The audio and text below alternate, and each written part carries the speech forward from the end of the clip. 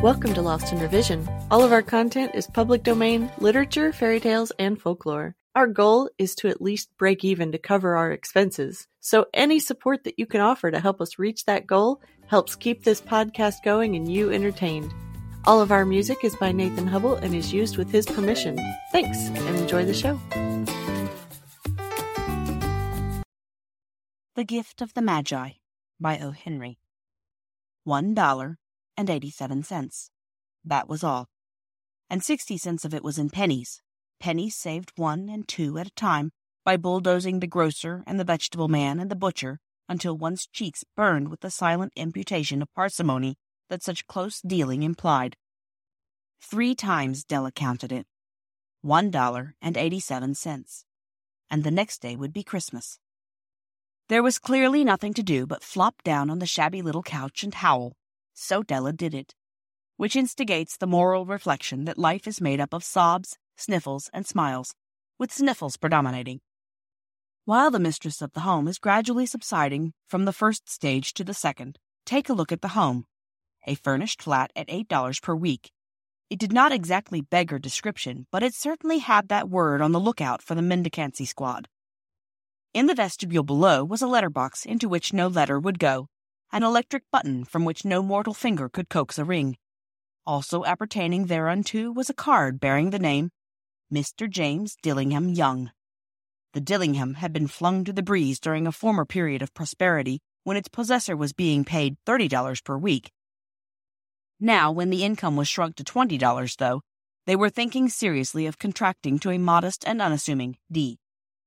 But whenever Mr. James Dillingham Young came home and reached his flat above, he was called Jim, and greatly hugged by Mrs. James Dillingham Young, already introduced to you as Della, which is all very good.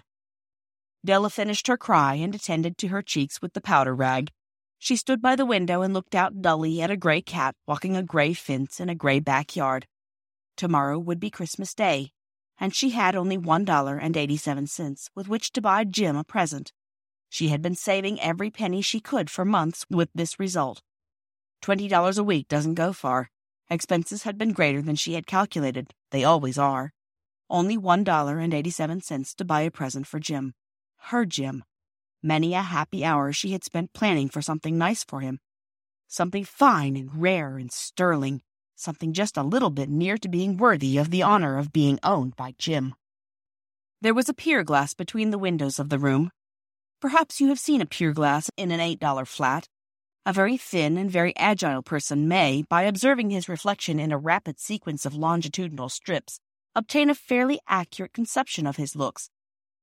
Della, being slender, had mastered the art. Suddenly she whirled from the window and stood before the glass. Her eyes were shining brilliantly, but her face had lost its color within 20 seconds. Rapidly she pulled down her hair and let it fall to its full length. Now there were 2 possessions of the James Dillingham Youngs in which they both took a mighty pride. One was Jim's gold watch that had been his father's and his grandfather's. The other was Della's hair. Had the Queen of Sheba lived in the flat across the air shaft, Della would have let her hair hang out the window some day to dry, just to depreciate Her Majesty's jewels and gifts. Had King Solomon been the janitor with all his treasures piled up in the basement, Jim would have pulled out his watch every time he passed, just to see him pluck at his beard from envy. So now Della's beautiful hair fell about her rippling and shining like a cascade of brown waters. It reached below her knee and made itself almost a garment for her, and then she did it up again nervously and quickly.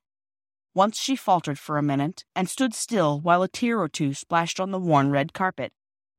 On went her old brown jacket, on went her old brown hat, with a whirl of skirts and with the brilliant sparkle still in her eyes. She fluttered out the door and down the stairs to the street.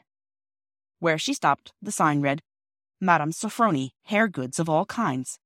1 flight up Della ran and collected herself, panting. Madame, large, too white, chilly, hardly looked the Sofronie. "Will you buy my hair?" asked Della. "I buy hair," said Madame. "Take your hat off and let's have a sight at the looks of it." Down rippled the brown cascade. $20, said Madame, lifting the mass with a practised hand. "Give it to me quick," said Della. Oh, and the next 2 hours tripped by on rosy wings, Forget the hashed metaphor. She was ransacking the stores for Jim's present. She found it at last. It surely had been made for Jim and no one else. There was no other like it in any of the stores, and she had turned all of them inside out. It was a platinum fob chain, simple and chaste in design, properly proclaiming its value by substance alone and not by meretricious ornamentation, as all good things should do. It was even worthy of the watch. As soon as she saw it, she knew that it must be Jim's. It was like him, quietness and value. The description applied to both. $21 they took from her for it, and she hurried home with the 87 cents. With that chain on his watch, Jim might be properly anxious about the time in any company. Grand as the watch was, he sometimes looked at it on the sly on account of the old leather strap that he used in place of a chain. When Della reached home, her intoxication gave way a little to prudence and reason. She got out her curling irons and lighted the gas, and went to work repairing the ravages made by generosity added to love, which is always a tremendous task, dear friends, a mammoth task. Within 40 minutes, her head was covered with tiny, close-lying curls that made her look wonderfully like a truant schoolboy. She looked at her reflection in the mirror long, carefully, and critically. "If Jim doesn't kill me," she said to herself, "before he takes a second look at me, he'll say I look like a Coney Island chorus girl. But what could I do? Oh, what could I do with $1.87? At 7 o'clock the coffee was made and the frying pan was on the back of the stove, hot and ready to cook the chops. Jim was never late. Della doubled the fob chain in her hand and sat on the corner of the table near the door that he always entered. Then she heard his step on the stair, away down on the first flight, and she turned white for just a moment. She had a habit of saying a little silent prayer about the simplest everyday things, and now she whispered, "Please, God, make him think I am still pretty." The door opened, and Jim stepped in and closed it. He looked thin and very serious. Poor fellow, he was only 22, and to be burdened with a family. He needed a new overcoat, and he was without gloves. Jim stopped inside the door, as immovable as a setter at the scent of quail. His eyes were fixed upon Della, and there was an expression in them that she could not read, and it terrified her. It was not anger, nor surprise, nor disapproval, nor horror, nor any of the sentiments that she had been prepared for. He simply stared at her fixedly, with that peculiar expression on his face. Della wriggled off the table and went for him. "Jim, darling," she cried, "don't look at me that way. I had my hair cut off and sold because I couldn't have lived through Christmas without giving you a present. It'll grow out again. You won't mind, will you? I just had to do it. My hair grows awfully fast. Say Merry Christmas, Jim, and let's be happy. You don't know what a beautiful, nice gift I've got for you." "You've cut off your hair?" asked Jim laboriously, as if he had not arrived at that patent fact yet, even after the hardest mental labor. "Cut it off and sold it," said Della. "Don't you like me just as well, anyhow? I'm me without my hair, ain't I?" Jim looked about the room curiously. "You say your hair is gone?" he said, with an air almost of idiocy. "You needn't look for it," said Della. "It's sold, I told you. Sold and gone, too. It's Christmas Eve, boy. Be good to me, for it went for you.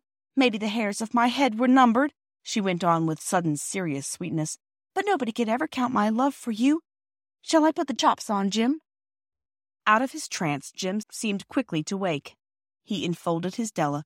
For 10 seconds let us regard with discreet scrutiny some inconsequential object in the other direction. $8 a week or $1 million a year. What is the difference? A mathematician or a wit would give you the wrong answer. The Magi brought valuable gifts, but that was not among them. This dark assertion will be illuminated later on.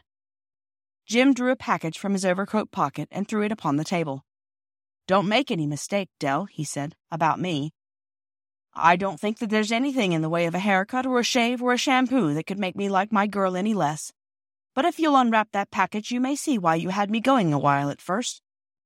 White fingers and nimble tore at the string and paper, and then an ecstatic scream of joy, and then, alas, a quick feminine change to hysterical tears and wails, necessitating the immediate employment of all the comforting powers of the lord of the flat. For there lay the combs, the set of combs, side and back, that Della had worshipped long in a Broadway window. Beautiful combs, pure tortoiseshell with jeweled brims, just the shade to wear in the beautiful vanished hair. They were expensive combs, she knew, and her heart had simply craved and yearned over them without the least hope of possession. And now they were hers, but the tresses that should have adorned the coveted adornments were gone. But she hugged them to her bosom, and at length she was able to look up with dim eyes and a smile and say, "My hair grows so fast, Jim." And then Della leapt up like a little singed cat and cried, "Oh, oh!" Jim had not yet seen his beautiful present. She held it out to him eagerly upon her open palm. The dull, precious metal seemed to flash with a reflection of her bright and ardent spirit. "Isn't it a dandy, Jim? I hunted all over town to find it. You'll have to look at the time 100 times a day now. Give me your watch. I want to see how it looks on it." Instead of obeying, Jim tumbled down on the couch and put his hands under the back of his head and smiled. "Dell," said he, "let's put our Christmas presents away and keep 'em a while. They're too nice to use just at present. I sold the watch to get the money to buy your combs, and now suppose you put the chops on." The Magi, as you know, were wise men, wonderfully wise men, who brought gifts to the babe in the manger. They invented the art of giving Christmas presents. Being wise, their gifts were no doubt wise ones, possibly bearing the privilege of exchange in case of duplication.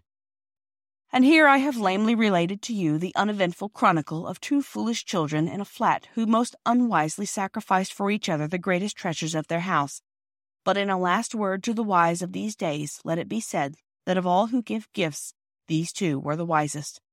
Of all who give and receive gifts such as they are wisest. Everywhere they are wisest. They are the Magi. Thanks for joining us today. Check us out on Patreon. You can help us meet our small goal of breaking even and covering our expenses. Your support helps pay for all of the things that podcasting requires and helps keep this show alive and growing. If you can't afford to support us financially, go give us a good review, subscribe or follow, and share with your friends and family. Feel free to fact-check us and offer suggestions to make our show better for you. You can also send us an email at lostinrevisionpodcast@gmail.com. There's a lot more waiting for us all at the end of the road.